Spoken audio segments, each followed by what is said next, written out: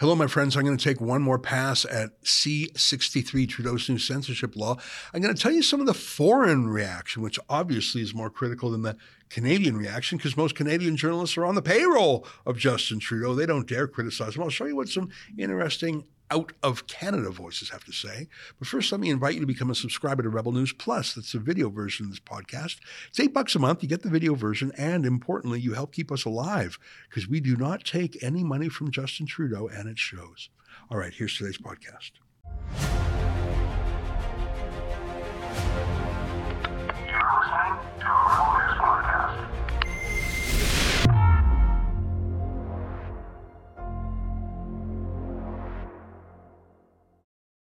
Tonight, international reaction to Trudeau's censorship plans grows. It's February 29th, and this is the EZRA LEVANT Show.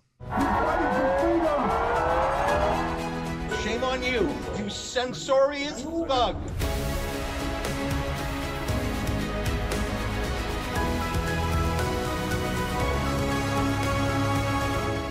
I can't get over Bill C-63, the Online Harms Act. I sort of knew it was coming. This was introduced a few years ago by the Heritage Minister, believe it or not, when it was Stephen Guilbeault. It was reintroduced this week by the Justice Minister, whose title now includes Minister of State for Online Harms. That's how important it is to Trudeau. Just a super quick summary if you've been under a rock or haven't been watching my various shows on it. This law is astonishing. It creates a sentence of life in prison for hate. It has absurd rules like social media companies must take complain about matter down within 24 hours or face extraordinary fines. You can be charged for anything that you write, including historical things. As long as they're still on the internet and you have the ability to take them down, you are liable for those words. Words are being criminalized. In particular, if you say anything against people who are transgender, they identify as or express as a woman if they're a man. That's one of the particular things that is a characteristic you cannot criticize in a manner that would likely lead to hate. There's a bounty for nuisance complaints. It's not just going to be prosecutors out there on behalf of the government suing people. Anyone, even non-citizens, even secret complainants can file complaints against you or me and have a hearing and keep their secrecy the whole time. One of the most shocking things is preemptive restraining orders with extraordinary powers. For example, on the mere suspicion that you may say something hateful, preemptively, you can be put under house arrest. You can have to have an ankle bracelet, one of those monitors. You can be forced to give blood or urine tests. It's just very bizarre. It's so bizarre that really smart people who read the news a lot just said this can't be true. One of the smartest people I know is Jordan Peterson, the professor from Toronto, who's actually world famous with his rules for life. I had written this little tweet in response to someone who asked a question. Here's what I said, and Jordan Peterson saw this. I said, the Online Harms Act specifically states that if there is an offensive publication that is still online and you have the ability to delete it, you are liable for it. Literally everything you've ever written online will now be actionable against you. Now, that doesn't sound right. How can that be? Well, Jordan Peterson asked me that question. He said, where does it state that, Mr. Levant? He called me Mr. Levant, a genuine question. Well, I saw that a few hours later, and I wrote back, and I said the bill would create a new Section 13.2 of the Canadian Human Rights Act. It says you're liable for anything you've ever posted if you have the power to remove it now. And then I have a link, a clickable link there, and I say screenshot below. I took a picture of it. And then I said, you can learn more at our website, stopthecensorship.ca. So there it is. I think he thought maybe I was exaggerating. And he wrote back cynically or sarcastically. He said, excellent. Retroactive crime. Thanks, Justin Trudeau. That's an evil I hadn't considered before. Sincerely, Satan. His point being, of course, all criminal code prosecutions are for things that you have done. But I think he was astonished that anything you've done years or even decades ago, if it's online, you can be prosecuted for new rules for what you did then when it was legal then.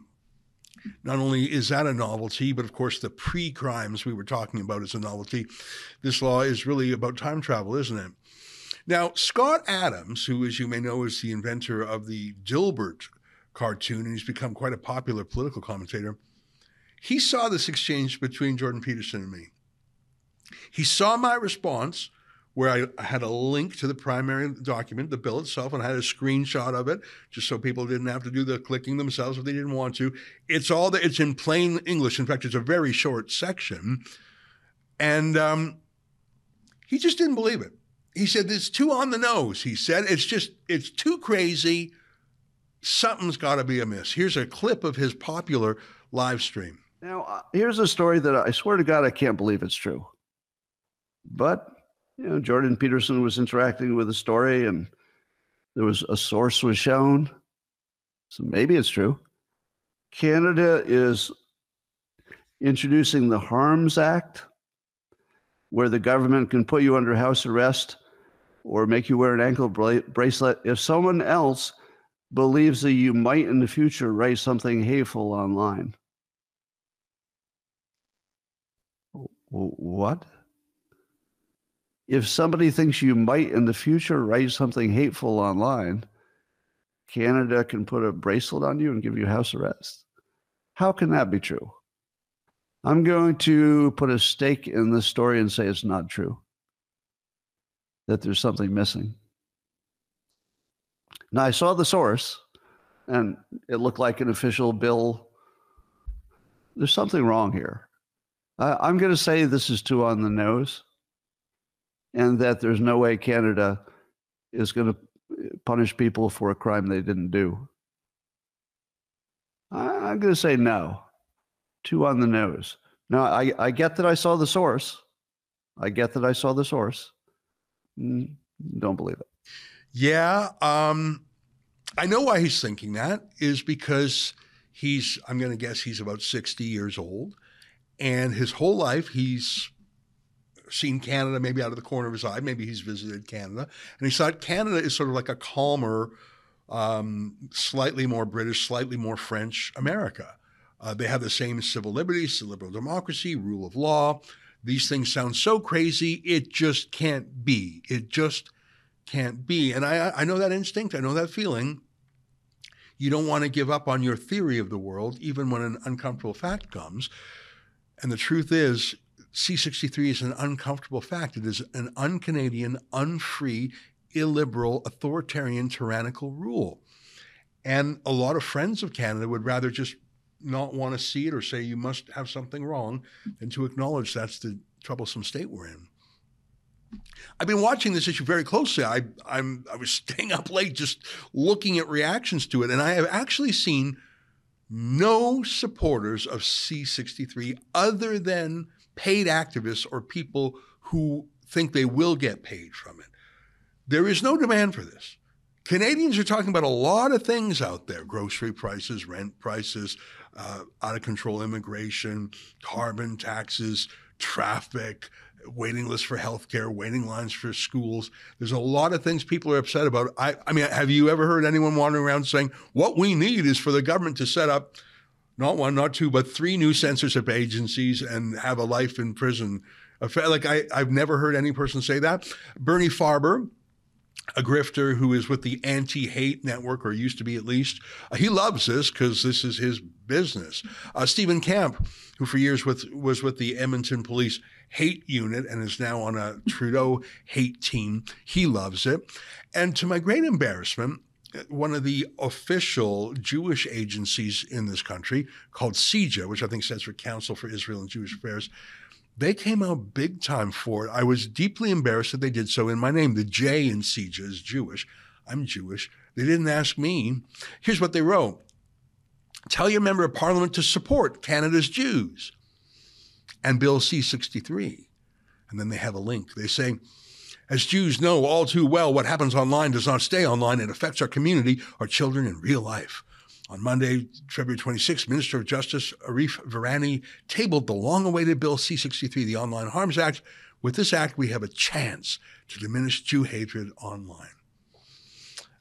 Just scroll down underneath that tweet to see all the replies mainly from pro-Jewish people, pro-Jewish allies, that is, not Jews themselves, but Christians and conservatives saying, what are you doing? I recognize some of the names on there. There are some Jews saying, don't do this in my name, but there's some righteous Gentiles saying this is a quick way to lose a lot of friends. Now, the first thing to say is that CEJA is on Trudeau's payroll. Here's a link showing just a portion of the grants that they receive from the government. I counted up about $250,000 there from Trudeau. I don't know, I guess money talks. But imagine being the Jewish lobby and supporting Trudeau. Imagine supporting these guys. Here's Mark Miller, who's in cabinet only because he was part of Justin Trudeau's wedding party. Like he is a wholly untalented and incompetent man, but he's been given important files because he was there at Trudeau's wedding. Here he is saying that Jews in Gaza who were kidnapped by Hamas, including babies, they're not the hostages. The hostages are the Gazans themselves. Look at this. I undertook with my cabinet colleagues to help push the local authorities, including Israel and Egypt, to make sure that we could facilitate their transition into Cairo and then complete biometrics and then to Canada so that they can be in safety. So it's very frustrating to me. I don't want to put together a program that is failing, but we are all failing Gazans at this point, and I think that is something that we need to realize. They are under, it's probably the largest hostage taking right now in the world, and it is something that if Canada can play a small role in it, we can't be everything to everyone, but if Canada can play a role in this, in getting people out and safe, we're willing to play it. But right now, we haven't had the success that we wanted to. And here's a clip from later in the day when Melanie Joly, the foreign minister, was asked about a massacre of Gazans by Israel, but it wasn't by Israel. It was by Hamas. They drove an aid truck over starving Gazans that Hamas was stealing the aid from. It was Hamas that killed the Gazans. The question was put to Joly. She obviously knew what the facts were, but she went with it because the Liberal Party of Canada has gone full pro-Hamas. Here, watch for yourself. This morning, an Israeli attack killed at least 112 Palestinians waiting for food aid in Gaza. At this point, what more can you do now that you've called for a ceasefire to urge Israel to stop? Indeed, we have called for a ceasefire. When it comes to what happened in Gaza today, you've heard me. I must say, I think this is a nightmare. I think the violence must stop. I think civilians can not be targeted. And at the end of the day, we need to make sure that international aid is sent into Gaza and that people are protected when they go and get that aid that they need to survive. So we are calling for both parties to respect the International Court of Justice decision, and at all times, international humanitarian law must be respected. Here's the drone footage showing what happened. It wasn't Israeli troops that killed them. It was Hamas on the truck and driving the truck. Imagine thinking that these are the good guys. Well, let me show you what I wrote to CEJA. And I should tell you that, I don't know, about a decade ago or a little more than that, I was actually on the board of directors of the precursor organization to CEJA called the Canada-Israel Community. It was a volunteer position. I was not elected to it. CEJA is not elected by Jews. They claim to speak for Jews, but they're just sort of self-appointed in that regard. They're actually recruited by big donors who are mainly Montreal Jewish liberals. I was sort of the token conservative. They thought they'd better bring me aboard because they knew this was, I guess, more than 10 years ago now. They knew that Stephen Harper was coming up and the liberals were going to go into the wilderness for a while, and they wanted to have some connection to the conservatives. So I got to see them from the inside. Let me read to you what I wrote online in response to CEJA. I said, "This is a disgrace. And it is not supported by ordinary Jews. This is a statement by official Jews who happen to have been paid $250,000 by Trudeau." And I had a link that I showed you earlier. I said, they're Trudeau's house Jews, willing to sell out their own interests for a few bucks. They're the corporate equivalent of Anthony Housefather. He's the Liberal cabinet minister who has decided keeping his cabinet minister's chauffeured limousine and expense account is more important to him than representing his conscience or his constituents. Philosophically, censorship is contrary to Jewish ethics of debate and dissent. 2 Jews, 3 opinions goes the saying. Democratically, CIJA has no mandate to say this on behalf of anyone. Not that they ever do. CIJA's board is handpicked by liberal-affiliated donors, not elected by grassroots Jews, but pragmatically, this censorship law will be used against Jews and Zionists. The woke left already says Zionism is racism. This law will weaponize that. Existing human rights laws have already been used to outlaw criticism of Islam as Islamophobia.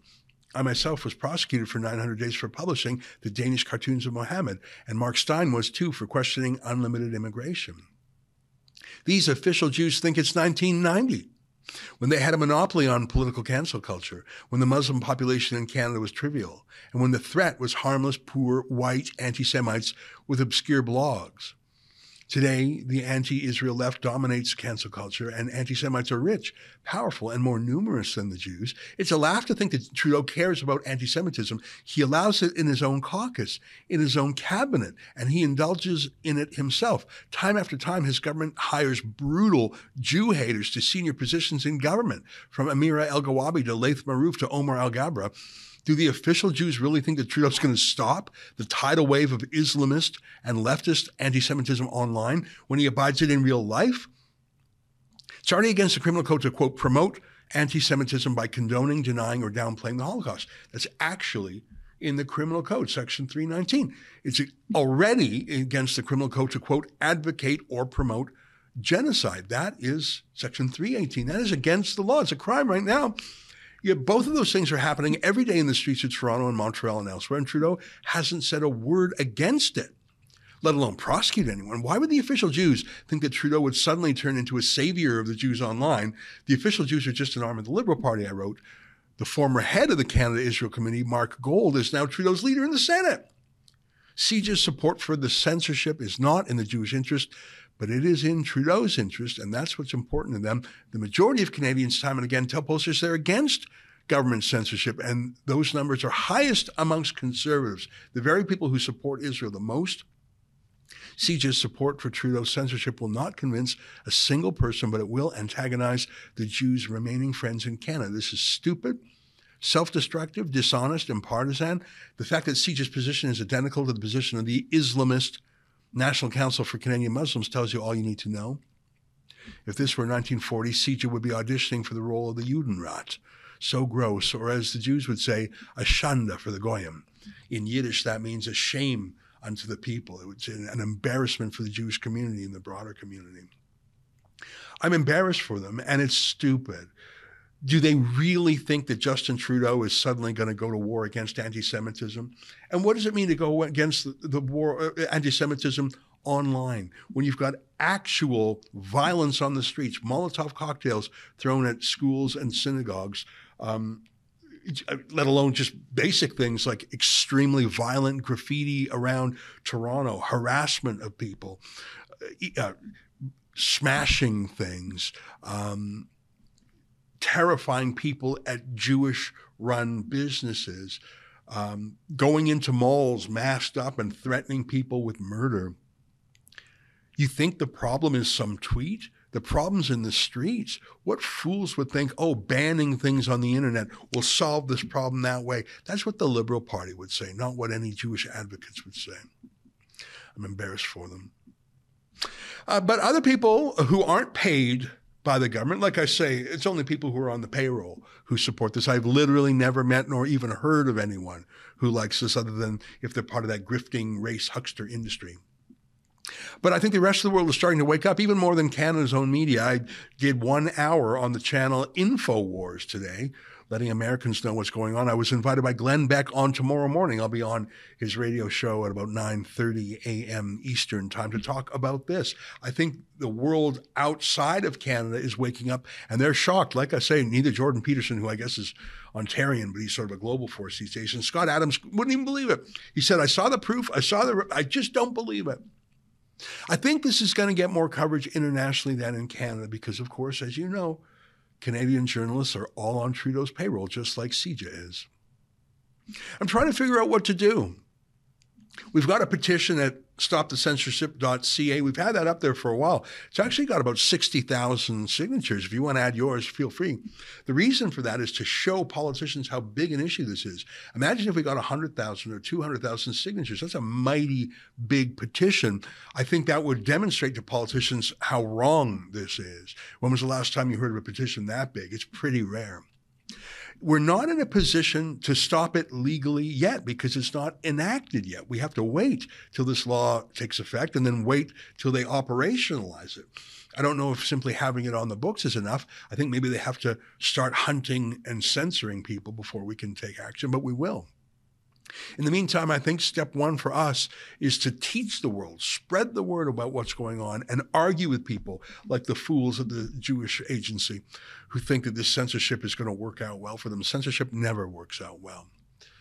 Well, I'm trying to get it out of my system, but I'm not going to get it out of my system. This is such a terrifying thing. It really is an existential threat to anyone whose motto is telling the other side of the story, because the other side of the story is being criminalized. We're going to fight this as hard as we can and as smart as we can. And the fight has begun already. Stay with us. Mark Morano's next.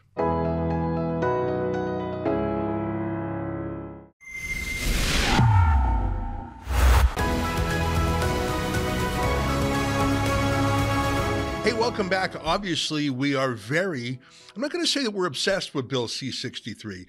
It's like the saying goes, you may not be interested in politics, but politics is interested in you. We can pretend C-63 is just a regular piece of news, but that would be false. C-63 is a hunter-killer piece of legislation designed to silence peaceful protest and criticism of Justin Trudeau with the most authoritarian means ever seen in the free world. It's just that. So please forgive me for focusing on it for days in a row. But there are other things going on in the world. Authoritarianism and tyranny take many forms. I don't know if you remember a few months ago when I went to the Netherlands to meet with Geert Wilders. He's the leader of the Party for Freedom, who stunned observers by winning the most seats in their parliamentary election. It was very interesting to go out there.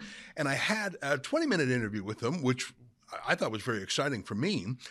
But there was one moment in the interview that was just weird. And let me play it for you and let me comment on it. And let me introduce our next guest.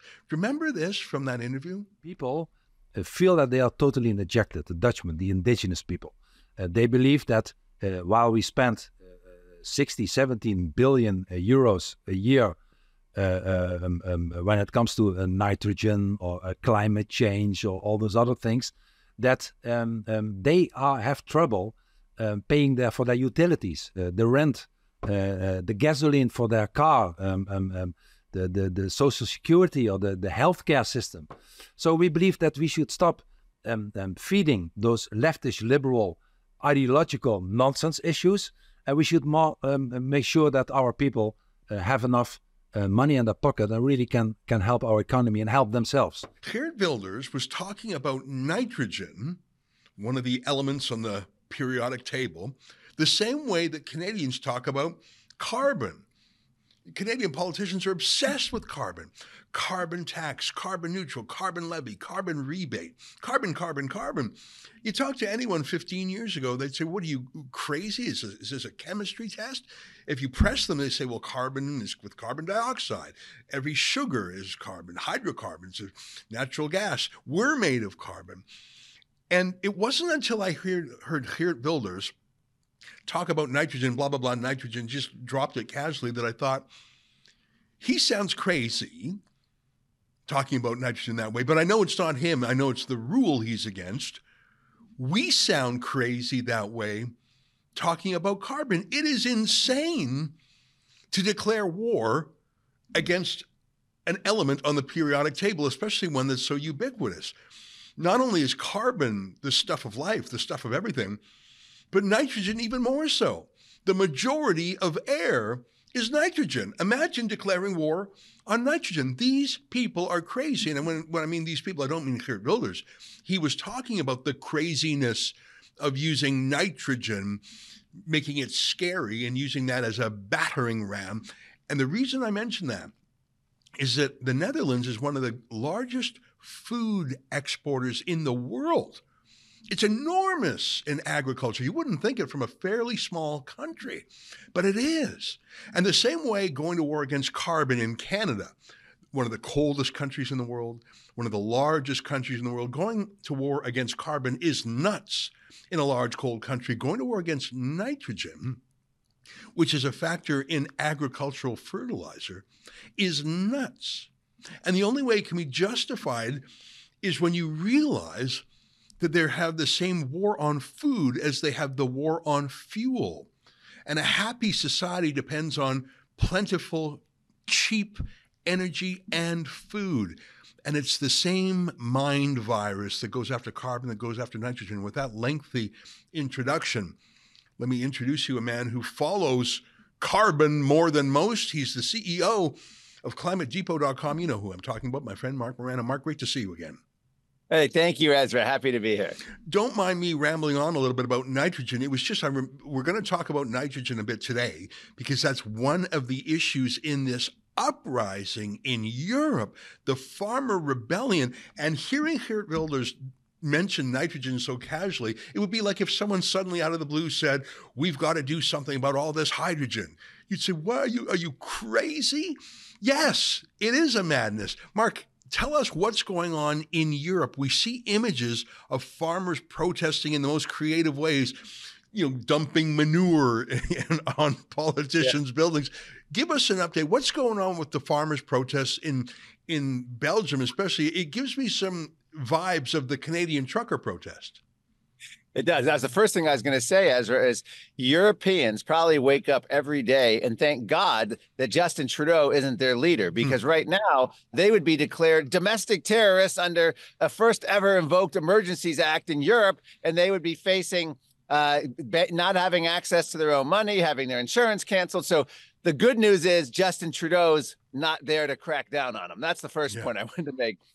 But it's absolutely amazing what is happening. What's happening in Europe right now with this farmer rebellion is what I wish had happened back in March and April of 2020 with the general public against the public health tyranny that was COVID and lockdowns and stay at home and social distancing and cancellation of weddings, funerals.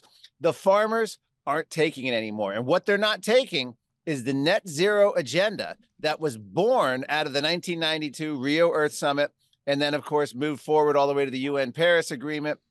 And the idea here is, and in many of these countries, it's not even the politicians go and agree to these UN climate summits, but then they become law at home and the courts order the farmers to start reducing emissions. And what happens is these are climate compliance costs, meaning small family-run generational farms can't afford the cost to absorb all of these costs and new ways and new technology that's supposed to capture the nitrogen. And what ends up happening is they're facing extinction. The big boys come in, the billionaire, the equity asset, the big agribusiness, corporate, which is exactly what the forces of the United Nations, World Economic Forum want, because they can control them. And this is what happened in the Netherlands. They were facing 10,000 small, medium, family-run farms for generations being shut down. The farmers in the Netherlands fought back, and I think the farmers, the rest of Europe, watched what happened. The farmers in the Netherlands formed their own political party, the BBB. They're now a governing coalition, and they're stopping the net zero madness. So in Belgium, in France, in Poland, in Spain, in Sweden, at the headquarters of the EU in Brussels, they are letting it be known that they are not going to allow the net zero agenda to shut them down. And by the way, now the second part of your question is nitrogen. It's insane. And they're trying to move nitrogen on the same pedestal as they put CO2 nitrogen as is the worshiping warming it's like agent. 78% error. So I forget my high school chemistry. It's like more than 70% of air is nitrogen. Am I right on that? Like it's crazy. I don't have. Yeah, like it's the most common gas, and it's one of the lowest number elements. It's one of the most common elements, like carbon, nitrogen, and oxygen and hydrogen. That's half of the stuff. Like that's, and you might as well go after H2O and go after water, go after oxygen. Yeah. Okay. So what happened with nitrogen is, in order they've demonized two things that deal with food production: nitrogen, which is used for fertilizer. Now, Norman Borlaug won the Nobel Peace Prize for his invention of the golden rice. And part of this whole green revolution in agriculture was based on high yield fertilizers, of which nitrogen is one. The problem is, well, I shouldn't say the problem is, but the catch is for the climate activists is it produces nitrous oxide, which is a greenhouse gas. And this is what they're focusing on as a way to go after our food supply. And they have a two-pronged attack. Don't forget about methane. They're going after the fertilizer, which produces the high yield agriculture and has fed the world for the last 50, 60 years. And they're going after methane, which is animal agriculture and meat eating. That's the key thing. And so John Kerry just announced last summer in 2023 that the U.S. agriculture is now going to have to fall under the net zero. In other words, a direct attack on nitrogen and methane. And it's so insane with nitrogen that the Scientific American last year in 2023, Ezra, had an article about how human pee is a pollution problem. And you might say, well, what are they talking about? Humans are eating too much meat, which is then coming out in our urine as nitrous oxide, which is then causing global warming. That's how insane this whole movement has become. So they want to roll methane, nitrogen, and carbon dioxide into one bundle so that they can come after us and literally shut down. It's not that they want to shut down all of modern civilization. They want to gain the levers of control and get rid of all the small, independent, and just like in COVID, how they crush the small businesses, the mom and pops, they want that corporate control because then you have corporate government collusion and you can set global policy instantly. You're so right. And I'm just thinking, I do remember from my high school chemistry, methane is CH4. It's such a building block molecule. It's so common. Methane is naturally occurring. And imagine declaring war on that. It would be like almost like declaring war on water, as you said. It's madness. But it's actually a study, and it was, I believe, in England, the journal PLOS in December 2023, 2 months ago. Human breath contributes to global warming. This is a peer-reviewed study. Africans warm the air with their breath more than Asians, and women warm the air with their breath more than men. So it's a war against humans as well as industrial activity. You know, it's absolutely crazy. And I'm glad that the farmers of Europe are standing up. Listen, farmers have been rebelling in one way or another in Europe for a long time, and there's sometimes a hodgepodge of ideas afoot. I understood why the truckers revolted in Canada 2 years ago. It was crystal clear what the crisis was. And because we were on the scene, we could understand it. There's a bit of a language barrier sometimes with the European farmers. And I know one of the issues is, for example, dumping of cheap Ukrainian grain in Europe to help Ukraine. And so there are some different issues afoot there. But I tell you, the last 5 years, watching the World Economic Forum, watching the war on carbon and watching the war on nitrogen, the war on farmers, the war on food, the war on fuel, even though there are some unanswered questions for me about who these farmers are and what they're fighting for, my instincts are to side with them because I know the guys on the other side are the bad guys, Mark. They absolutely are. This is what happened in Sri Lanka. Remember, they were going to stop all modern farming because of it contributing to global warming. They had the highest ESG score in the world, and they went full organic virtually overnight by agricultural standards within a couple of years, and the entire country's food supply collapsed. Like a man-made potato famine, but yes, they chose exactly. to do it. They chose, and this was praised. The World Economic Forum had feature articles about how this. Sri Lanka is a poor country. They can't mess around like that. That sounds like you know what? Sometimes you see people who have sort of hobby gardens and craft gardens, and listen, gardening is one of the best activities out there, absolutely. But to say no, I'm going to replace, agriculture with my own little hand curated, urban chicken or something. That's a rich Westerner's daydream. To impose that on Sri Lanka, a crowded, poor, low-income country that doesn't have a lot of margin for error, and say, guess what? You're going full San Francisco organic. You're going full left-wing liberal, quirky Instagram farmer. How did it resolve in Sri Lanka, by the way? How did it end? I remember the crisis. Yes, well, it resolved by the peasants overrunning the presidential palace, swimming in the pool. The president was exiled. And this is no joke. The World Economic Forum scrubbed the article from their webpage about how Sri Lanka was going to lead the world with the net zero agricultural policy and how wonderful it was going to be. They are now rejecting all of that, and they're back to they're working back toward a stable food supply there. The problem is no one learned the lesson. We have Justin Trudeau imposing this on Canadian farmers. It's spreading to Australia. I talked to a biologist over there. Biologist Jennifer Moriosi said it's decimating Australian agriculture. And in the United States, you have Bill Gates, the #1 farmland owner, Jeff Bezos, another billionaire very close behind. You have China, Politico magazine, worried about China having an agricultural land monopoly in the United States. They actually bought up pork production company. And they dominate the market in that, Chinese owned. So what we have here is the food supply is critical. Just remember, the big picture here is it's the intentional collapse and rationing of energy, intentional collapse and rationing of plentiful food supply, and the collapse of our freedom of movement. They're coming after the airline travel, France starting the flight bans at 2.5 hours. That's spreading. The gas-powered car bans, the BBC saying it's not a question of if, but when flying will be severely restricted due to the climate. All of these things are happening, as well as, suspending our free speech. But the food is the lightning point. And the message here, the takeaway is we need to support these farmers. This is the greatest pushback I've seen probably in my lifetime of the last 10 years against this whole globalist Great Reset agenda. These farmers aren't kidding around, and they're not taking it anymore. The EU is already blinking and talking about backing down on some of the net zero emission standards for farms, but it's got to go way beyond that. Wow. We have covered things in Europe before. As you know, we go to the World Economic Forum every January. I think we've been three times now. I myself have been twice. We have sent reporters, I think on 3 occasions, to cover the Dutch farmer rebellion. Is this rebellion against the European Union in Brussels, is it still going on right now? Because if so, maybe we'll send some reporters over, because we do have a lot of frequent flyer points. Our guys travel cheap and travel light. Is it still going on right now? Yeah, well, today's Thursday. As of like Monday and Tuesday, it was. I have not seen the last couple of days, but yeah, they're barricading it. All the tractors are out.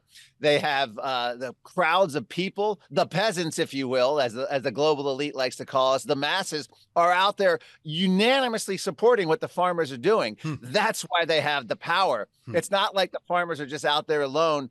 And I think the EU is terrified of them. So what we need to do is keep this going, keep the pressure. Because if we can have one of this legs of the Great Reset collapse, the agricultural aspect, it won't be long before we can fight back on the transportation and the energy aspect. Yeah, wow. Well, I've never been to Belgium before.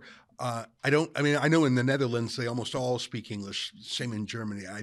My French is not very strong, but I am curious. You've got me very curious. And I love the imagery of the farmers, especially with their manure spreaders doing that. But I get a real chuckle out of that every time I see that. You know what? I'm going to look into this a little bit more. If it's still ongoing, and if we can get there economically, like using points or something, I think maybe we should go there again, because I think people really enjoyed our coverage of the Dutch farmer rebellion. And especially if it's motivated. I mean, I think I'd love to talk to them about if the truckers of Canada were some sort of inspiration. And you're planting seeds of ideas in my mind, Mark, and I appreciate that. Thanks for joining us as always. And keep up the fight. ClimateDepot.com, really the leading clearinghouse for information about the war on carbon and, frankly, the war on nitrogen, too. Great to see you. Thank you, Ezra. Appreciate it. All right. Stay with us. More ahead.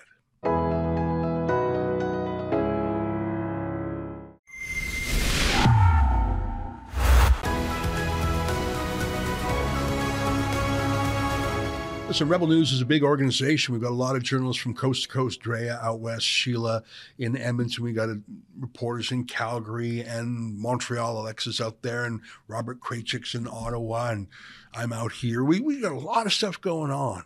So the fact that I am focused like a laser on Bill C-63 doesn't mean we stop talking about other issues. I think I'm going to be focused on C-63 because I guess it's my round 2 against the Canadian Human Rights Commission. You might recall that more than, I guess, about 15 years ago. I was put through the Alberta Human Rights Commission on that Danish cartoon business.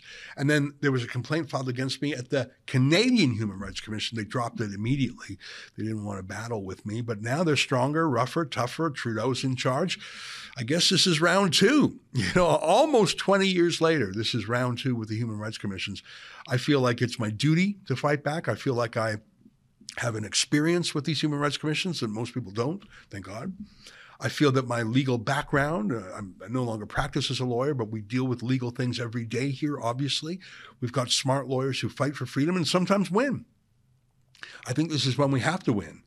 And I think it's so outrageous, I think it's when we actually can win. We're putting together a compilation page at stopthecensorship.ca. You can figure out and follow all our stuff there. I'm going to keep working on this and keep thinking about this. Obviously, there's other news too, and we do cover it. But this is probably going to be the top of my mind for a long time to come.